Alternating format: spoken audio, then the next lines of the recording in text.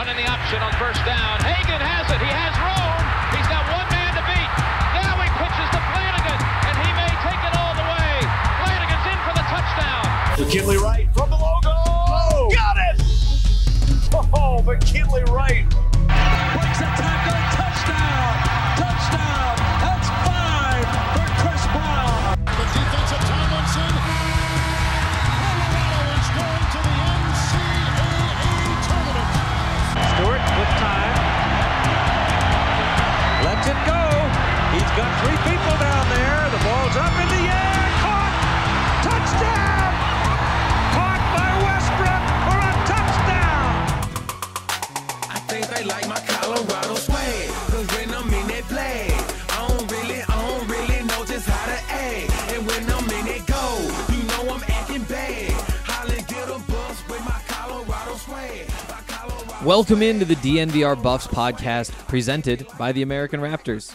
I'm Henry Chisholm, and today we're going to do a couple of things. We're going to talk about the scrimmage, because the way things lined up with that post-game show with the Arizona guys, there isn't much like crossover interest in Colorado's basketball scrimmage. But that was a thing that happened on Saturday, and it was a lot of fun, and I've got some notes to get through. Probably won't be the longest conversation, but then from there, I just want to talk about expectations for Brendan Lewis.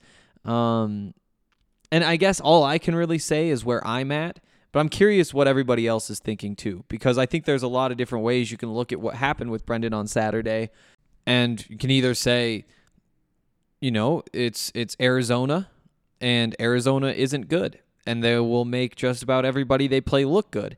And that's a valid point to make.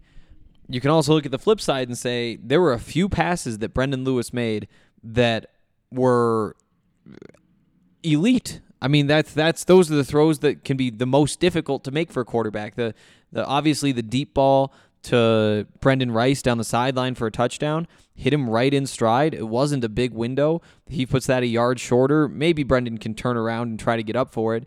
But that's going to be a tough contested catch downfield. He puts it a yard further down there, and it's not getting caught. I mean, it was kind of a fingertip grab anyway. You look at the one to Dimitri Stanley in the back of the end zone and say, well, he put that right on the money. And sure, it wasn't a touchdown because it was dropped, but that's another just really good throw. The touchdown toward the end of the game, I think that last drive when he hits Dimitri on like the crossing route in the end zone up against the sideline, that's another ball just put in good places. And on top of that, there's peripheral stuff you like too. You know, he's making decisions quicker and some of that, which I guess wasn't necessarily true in the first half, but he got there. So we'll talk through some of that stuff.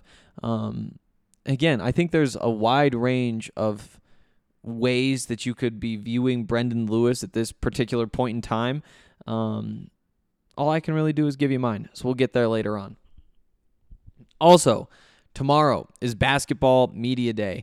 Tomorrow's Tuesday, by the way, depending on when you're listening to this. So plan for that is I'll be up there bright and early for basketball practice. After men's basketball practice, get a chance to talk one-on-one with really whoever you want. Tomorrow I'm just wanting to talk to Eli, because that's the thing about like these media days, and I've said this before, it's really a chance for all of the TV reporters in town to get up there and get a chance to knock out a bunch of interviews, because, you know, a lot of us, or maybe not a lot, but a few of us are up there a few times a week, and you can talk to whoever you want after practice at those points. And so it isn't like incredibly valuable.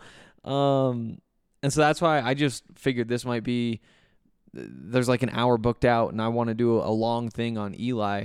And so Eli, who, by the way, wants to go by Elijah Parquet now, not Eli Parquet. I don't know why, but I can tell you I'll have the answer after tomorrow, and that's one of the things I wanted to talk to him about. But that's going on. After that, there's like a press conference with Tad. Again, like, I get to talk to Tad basically every day that I want to.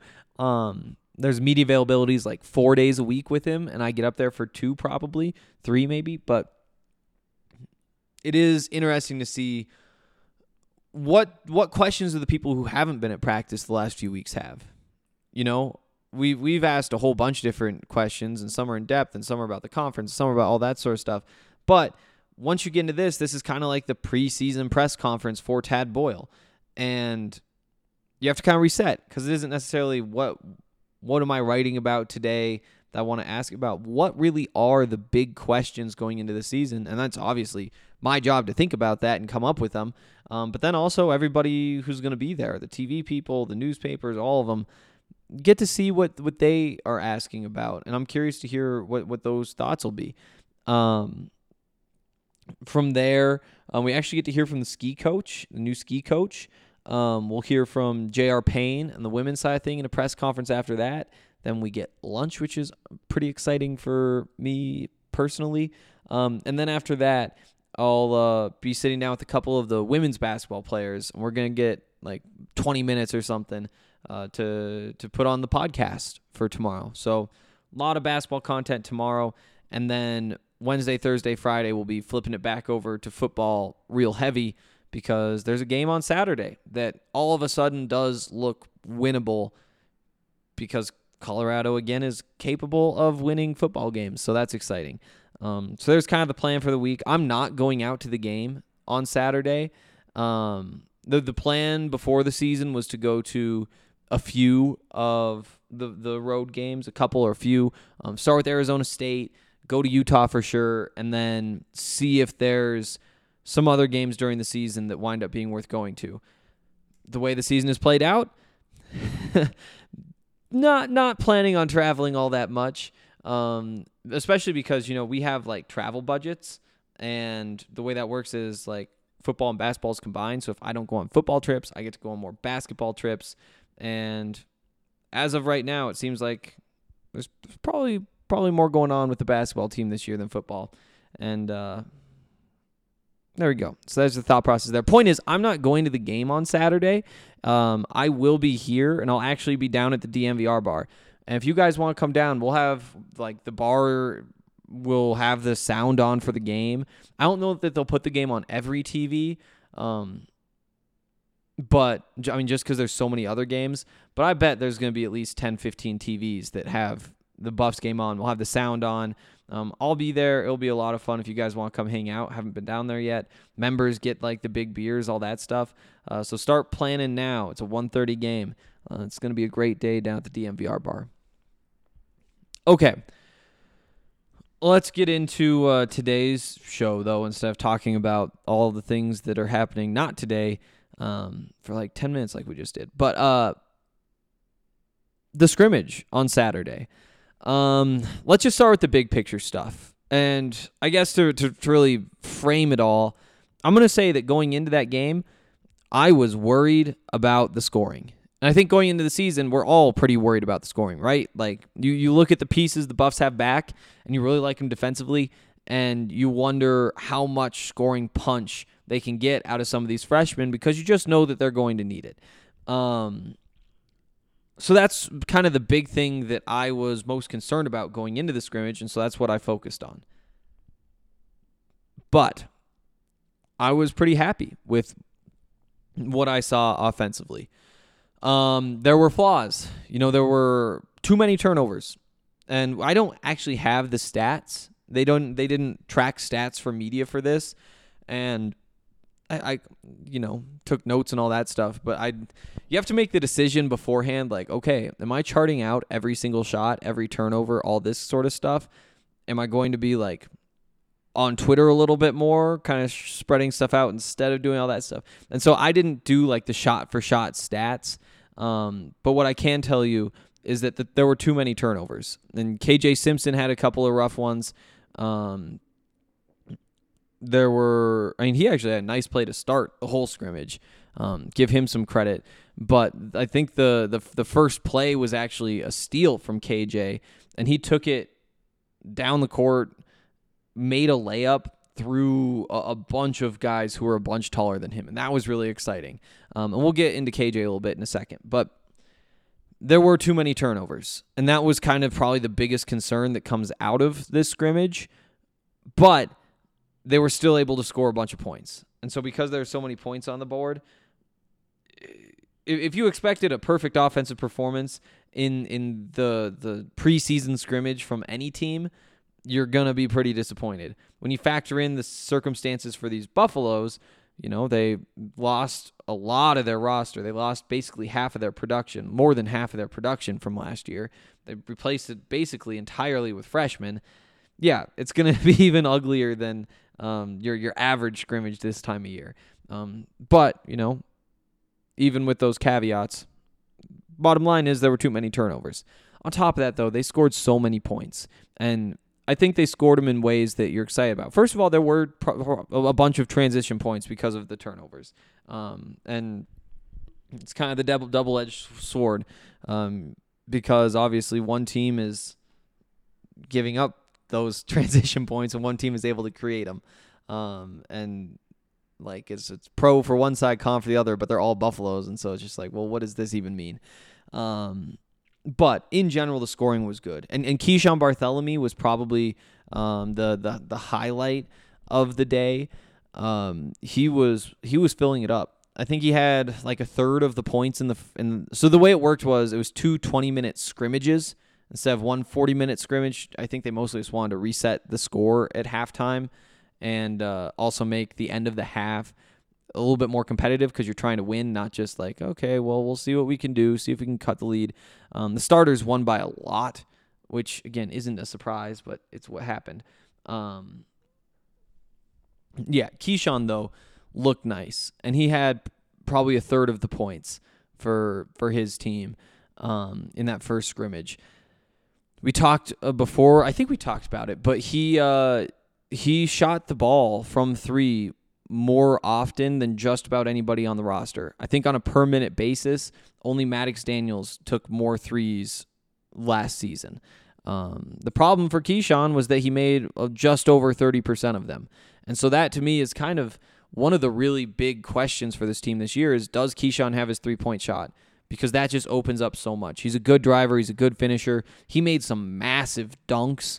But it's so much easier to get those opportunities when you're stretching the defense out by making your threes. And on top of that, like I said, there's going to be points for this team where they're struggling to score.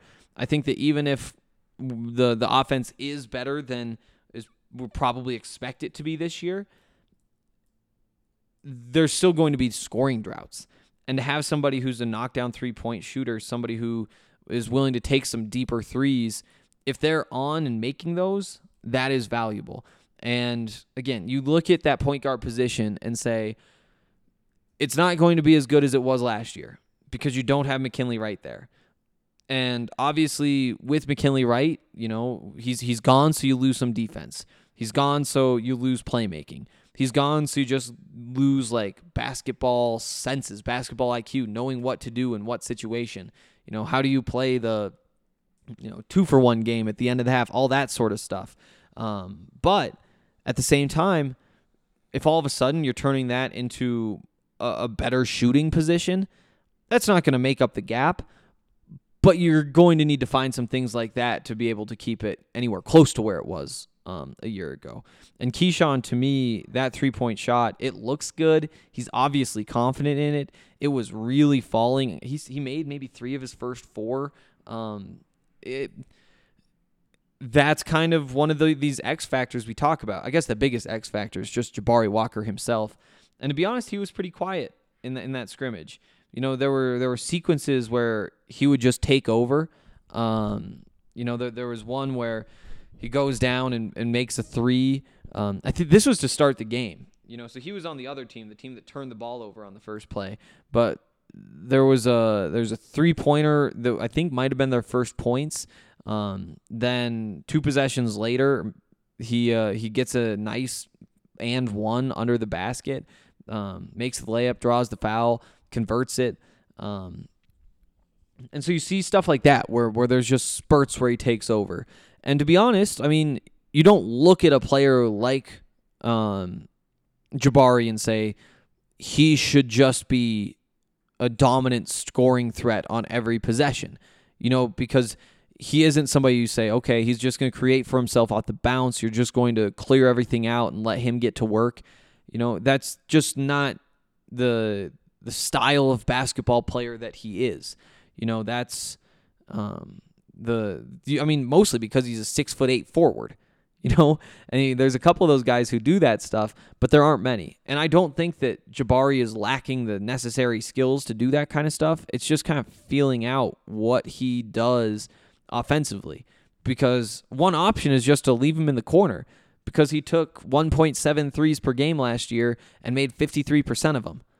And so if you just want to put Jabari Walker in the corner offensively and say, hey, let's see if we can get him open, give him some easy looks, and just fill it up from the corners, that's not what I would do, just because he's capable of so many other things. But that is one of the many options you have with Jabari. Do you want him in the pick and roll so that you can try to get him on the move and try to get some lobs up to him so he can finish them? Then you can pop off of there too and see if he can float back to the 3-point line. There's a bunch of different ways that you can play Jabari, and it just having him go ISO is pretty low on the list at this point. And so that just means that he's not the easiest player to say, hey, you just expect a nice 20 points from him. That's not his style. So yeah, Jabari in spurts was dominant. Some good plays on the boards, some good defense as well. I don't think he got called for many fouls. But again, he's scoring in those spurts, and it's probably what you expect from him, right? Because they'll get good matchups, that sort of stuff. I don't know. We'll see. I'm not coming away down on Jabari Walker at all. I don't want it to sound like that. It's just pretty neutral day. He was out there. He put up some numbers in stretches, and sure. What else? Oh, I brought up KJ. He starts things with the steal and takes it coast to coast. He had some more nice finishes too. I wonder what it looks like game in, game out against the Pac-12, because during that scrimmage, he was playing well, first of all, but he just puts his head down and gets to the rim, and the layups were falling for him. Again, he's kind of an undersized point guard. He is an undersized point guard.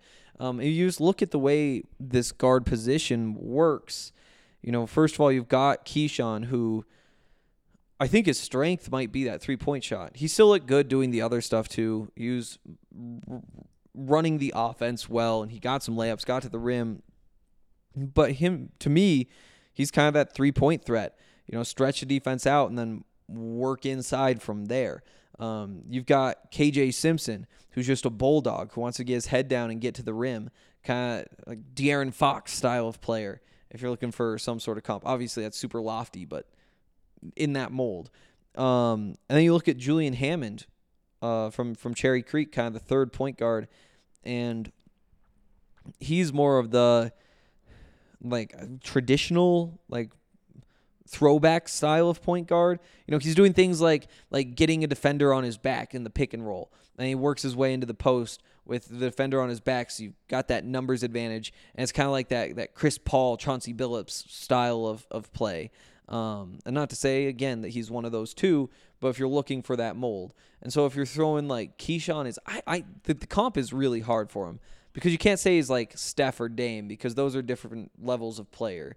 What they do, unless you're that good at it, it just doesn't work. But who else from that point guard position? Jamal Murray with the Nuggets, maybe. Somebody who stretches you 3-point line, not just like you got to guard him 5 feet out from the 3-point line, but a guy who's going to stress you from there. He's fairly big for the position, can get to the rim and finish, has some playmaking skills, but he is more of that scorer type from the point guard spot. So with those three options there, it's going to be fun to watch him play. And again, I'm not a basketball genius. I'm not a football genius either, but I spend a lot of time studying football, and I try to be as much as I can. Still a long way to go, obviously. That's the way geniuses work. But basketball, I watch a lot of basketball. I'm not that guy. But the different ways that you could put those guys out there. First of all, I think that it works well. Keyshawn can play off ball with either of those other two.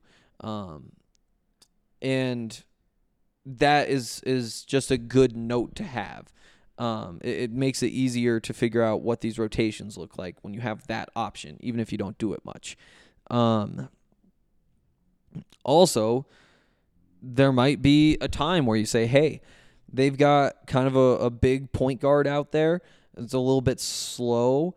See if maybe you get KJ in there just to be a bulldog and get by guys and get to the rim. You know, with Julian, there's just so many different ways you can play that matchup. And obviously, if push comes to shove and Keyshawn's your clear number 1, KJ's your clear number 2, there we go, and Julian's your clear number 3, then you just run with your rotation. But in a world where all 3 of them are similar, or 2 of them are similar, or whatever, there might be matchup-based decisions that you can make. And obviously, Tad Boyle's the kind of coach you want to have when you're in that situation. So I thought in general I was encouraged. I think Keyshawn played very well. KJ had some serious flashes. And Julian, he had a couple turnovers, but he also did some things where you're like, oh, okay, so this is what he's going to provide. And he might be more of like a year away type of guy, but when it clicks for him, or if it clicks for him, I guess is probably fair, he could be, Spencer Dinwiddie. He kind of fit into that mold. I didn't see him as much at Colorado, though, I guess. So, yeah, I think those are the notes there. Lawson Lovering, there were some nice plays. There was one where he got the ball on the block, a little pump fake, gets the guy up, will step through, two-handed dunk. You like to see that sort of stuff because that's what it's going to come down to for him. Also just putting on size, obviously. He needs to bulk up. He needs to get stronger because in those first few possessions, Evan Batty was on the other team. Evan was just going right at him. And honestly, the results probably favored Lawson a little bit. Evan didn't have his best day. And sometimes I feel like that isn't fair. His shot wasn't falling. And he gets a lot of those kind of tricky, one-handed type of shots from in the post. He doesn't always give himself super easy finishes. He just has a nice touch around the rim. And when those aren't falling for him, it's not going to be a great day. And so I do think that he played well. It's just that his shot wasn't falling as much. But a couple of those early possessions, he's just going right at Lawson. I think they actually took Lawson out of the game 5-6 possessions in. But, that's Evan's role there. It's okay, you want to see what this looks like. This is what this looks like. And maybe Evan is the worst matchup for Lawson. I think you could make that case. Because obviously Lawson has the length. He's 7 foot plus and has arms that are honestly kind of abnormally long. And so if you throw one of these 5-star 7-footers at him, whoever it is, Ayton or whatever from the past, I'm not going to say he's going to win the matchup, but it does kind of fit his strengths a little bit. You throw Evan Batty's 260 pounds or 270 pounds or whatever at him, he's going to be able to bully him a little bit. And especially with Batty's touch game, where he doesn't have to worry about the length quite as much. There's little hook shots, that sort of thing. So what I'm trying to say is, I think if you guys weren't there, you just want to hear, was he good or was he bad?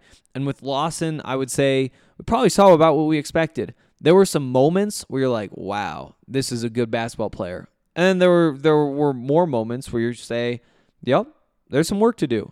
And he's going to get pushed around a little bit.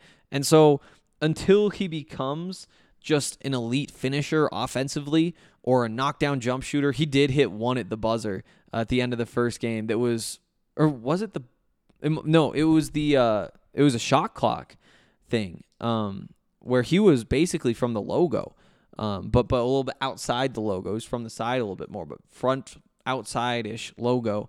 And he knocked it down. He drained it at the end of the shot clock, which is cool. Also, Javon Ruffin hit a long one at the end of the first half. And I think they said it was after the whistle, but that was, it was more than three-quarter court. He was behind the free throw line He drained that one too, which was fun. With Lawson, though, again, give him a B minus, something right around there probably. I don't think it'd be a B plus. Some nice moves, see the potential for sure. And I do think he probably is a part of this rotation right out the gate. In case that hasn't been clear. Luke O'Brien made some crafty moves. Neek was pretty crafty around the rim. It's fun to see how these guys work out. Because, like, Luke O'Brien, he's a big dude. And I think that he fits in well at the 3. I think that he's maybe even... He brings some size to the 3 that's kind of his advantage at this point. So he'll have, like, those crafty finishes. He can make some hook shots, some little turnarounds, that sort of thing. The kind of the stuff that he was trying last year, they just didn't go in. And now with another year of work, I think that you might see those fall more consistently. But he's also put on some size. I think that you like him defensively from that position because of that. And so I do think that he's a part of the rotation at that spot. And he looks big. He looks like a linebacker or something. But, I mean, obviously taller. It's just that when you look at basketball players standing together, it's like, oh, you just adjust. You're like, oh, yeah, so here's the guy in the middle. He's probably, like, in your eyes, like 6 feet tall or whatever, but he's really like 6'5". Yeah, whatever. Neek, another one of those guys who's more crafty than just, like, explosive. And you wonder if maybe it just didn't... explosive abilities didn't pop so much. But while KJ's going up there, see, and that's the thing, is KJ just kind of changes the standards because he is so explosive. And you've got other guys like that too. Like Jabari is pretty explosive. Yeah, but Neek, I do think there's a role. I'm curious to see what he looks like in games. I want to see more from him. Eli Parquet, he looks like he's added some to his game. First of all, a lot of those steals were Eli. And I think that's so nice to have a guy like that around and be like, nope, that pass doesn't work at this level. Nope, that pass doesn't work at this level. Nope. And he obviously is one of the very best defenders in the conference. But when those are your standards, it's like, this won't work. Can't try that. It's going to really help once you're going up against even worse defenders in Pac-12 play. But none of that's a surprise. We know that about Elijah, and offensively, I thought he showed more. He was ball handling more than we've seen from him in the past. His shot was falling. He had a nice little step back fade jumper on the baseline. It was kind of a short clock situation, just a little crossover, nice and patient, in rhythm, steps back, a little fade to it, knocks it in. He had some nice shots that weren't three-pointers and shots that he actually got himself off the dribble. And, we come into this saying, just need Eli to be himself. Be a good defender, be good from the three-point line, and there you go. You're set, you're ready to go.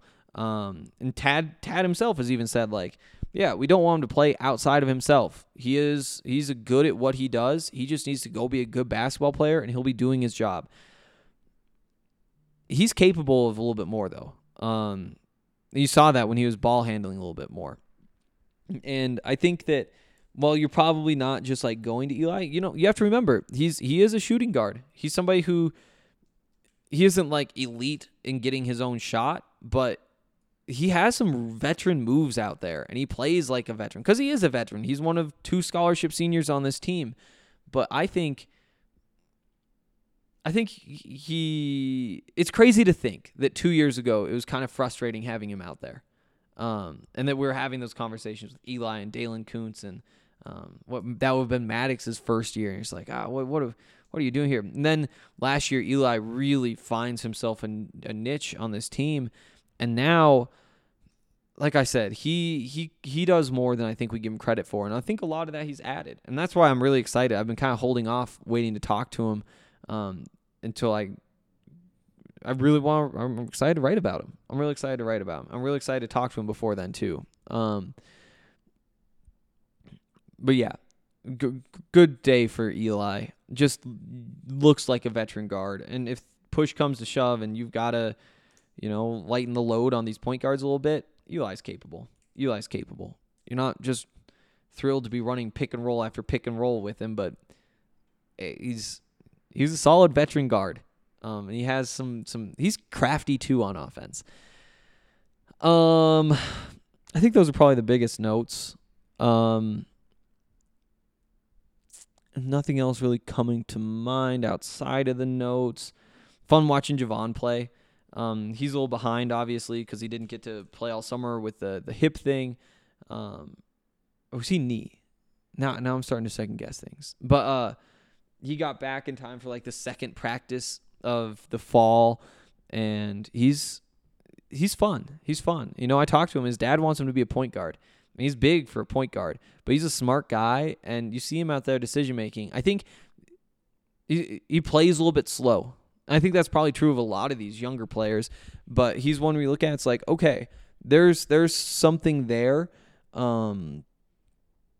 It's just speeding up, making decisions quicker, doing that sort of thing. When you want to be a point guard, obviously, a lot of it has to do with making quick decisions and reading things quickly.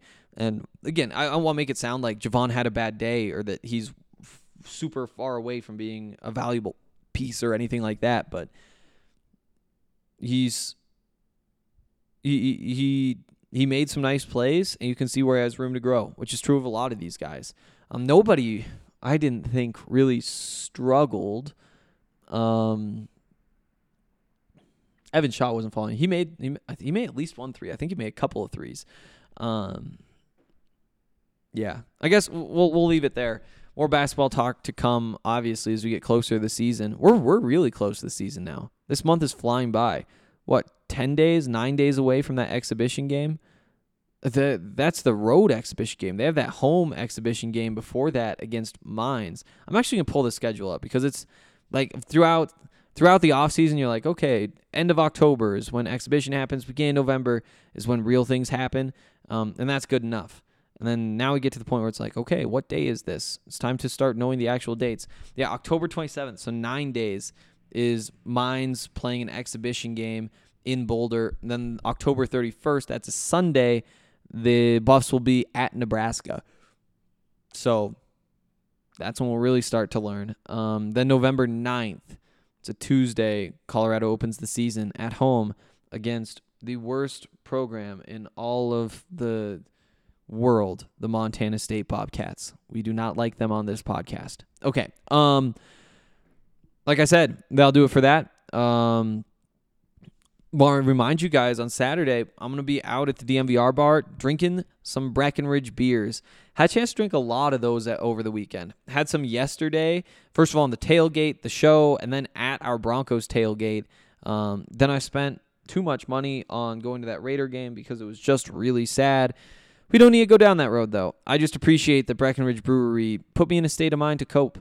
And they give us great beers, great seltzers. You should definitely check those out. And you can do that by using the beer locator on the Breckenridge Brewery website. It'll tell you exactly where to go to pick up whatever beer it is that you do want to try. Also, another week of the NFL season means another shot to win big at DraftKings Sportsbook, an official sports betting partner of the NFL. There's one game left this week, and new customers can bet just $1 on that game, the Monday night game, and win $100 in free bets if either team scores a point. Last 0-0 tie in the NFL was in 1943, so it's a no-brainer. DraftKings customers can also get skin in the game with new same-game parlays.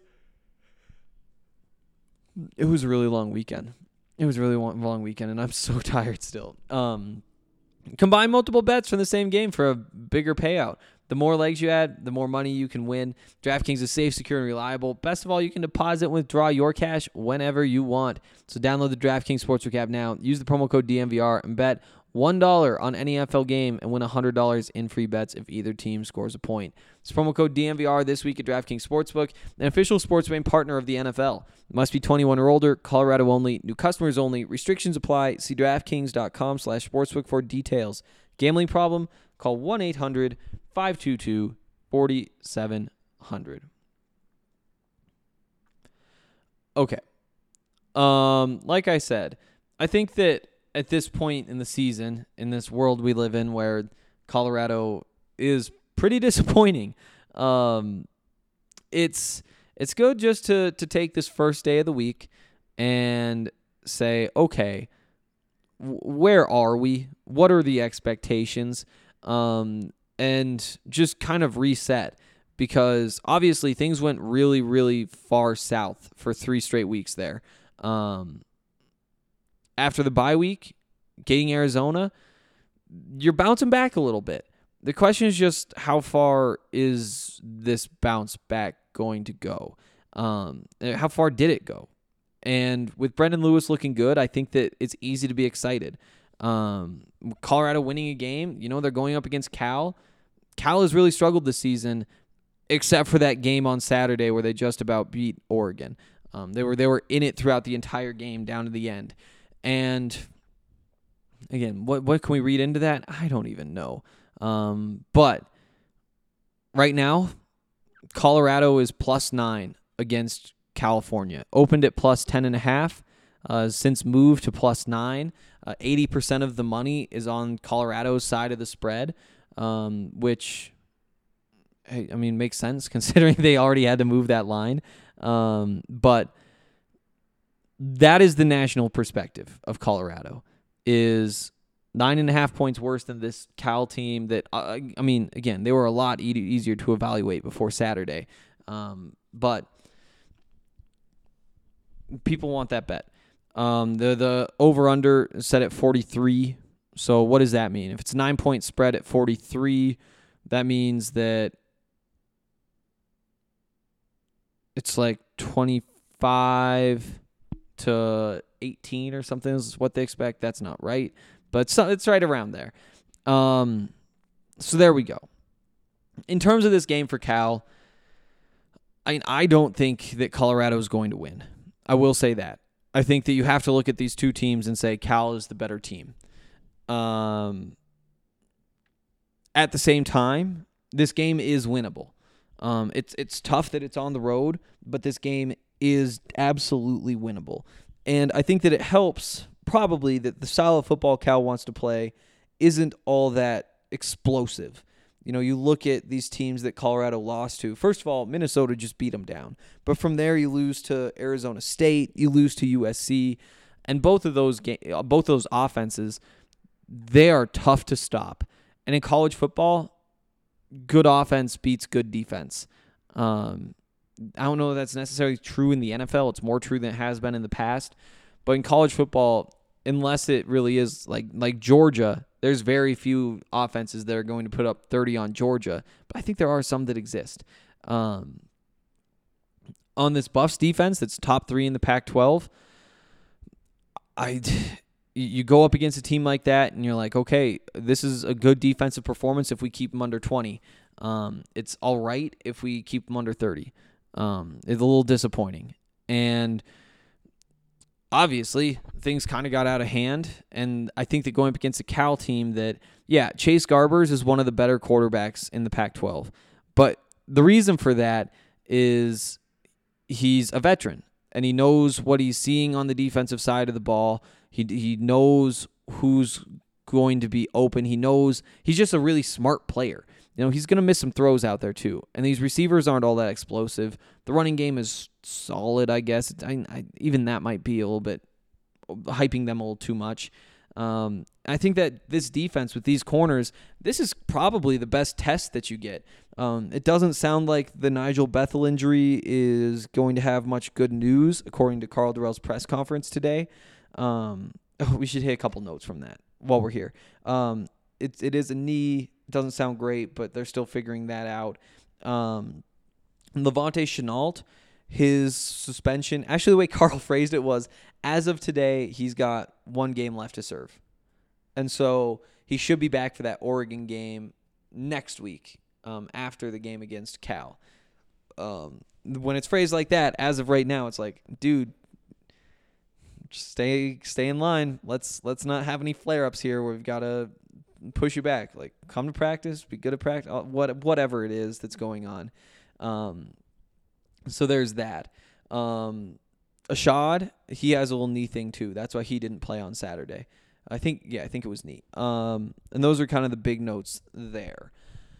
But yeah, back to this. You lose Nigel Bethel, which is disappointing in this game. He's played really well. He's given up, I think before this last game, I haven't checked since, he'd given up like a 63 passer rating this season. And when Nigel Bethel went down, when Chris Miller went down, the slot defender, they moved Mekhi Blackman into the slot in those nickel packages and put Nigel Bethel outside. And so he's been out there quite a bit. I think they're going to put Nico Reed out there now. Maybe Tyron Taylor. We'll see. Either one of those guys, it's going to be really exciting to see. And I think that they have some good options, honestly. I'm excited to see whoever it is get those reps. At the same time, Nigel Bethel's playing at a high level. It sucks to lose him. So you've got two good corners, Christian Gonzalez and Mekhi Blackman, and all their numbers are really good too. But this is kind of the test for those guys is, okay, you couldn't hold up against Drake London.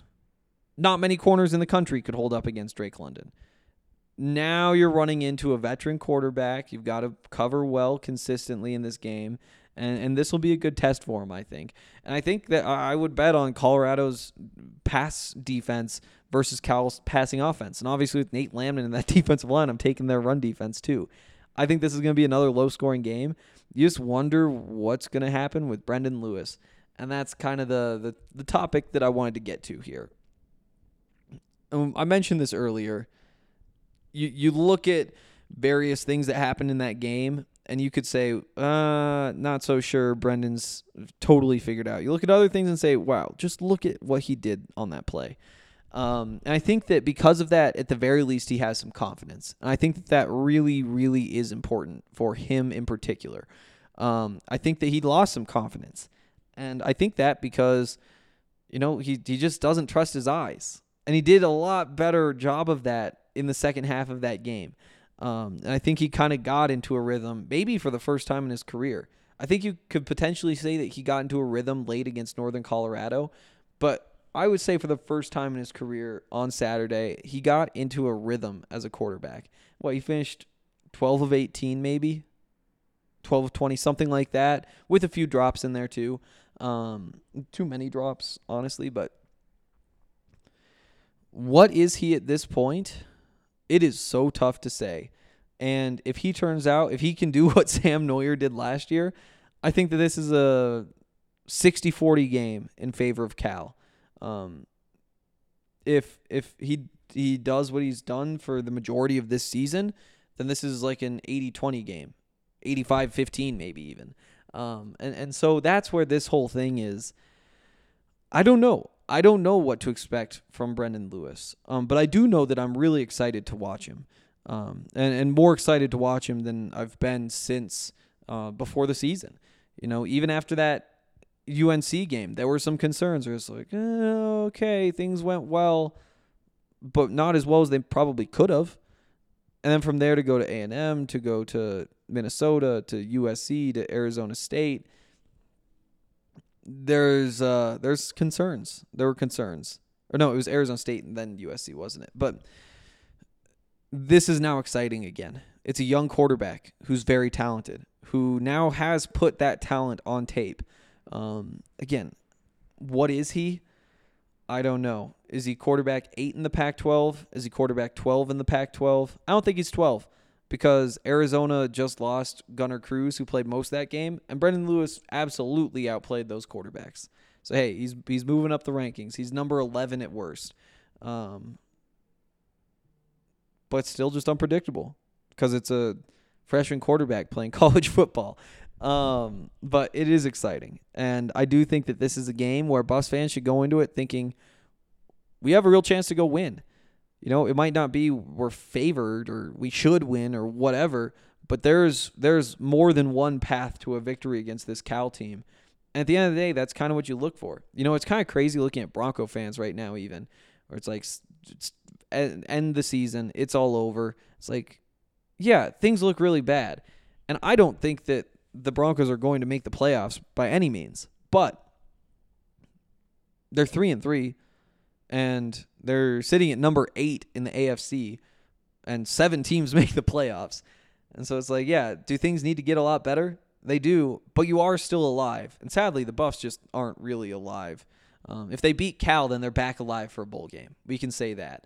They'd be 3-4, which sounds like you're more alive for a bowl game than you'd think if you look at the rest of the schedule with Oregon and some of those other teams.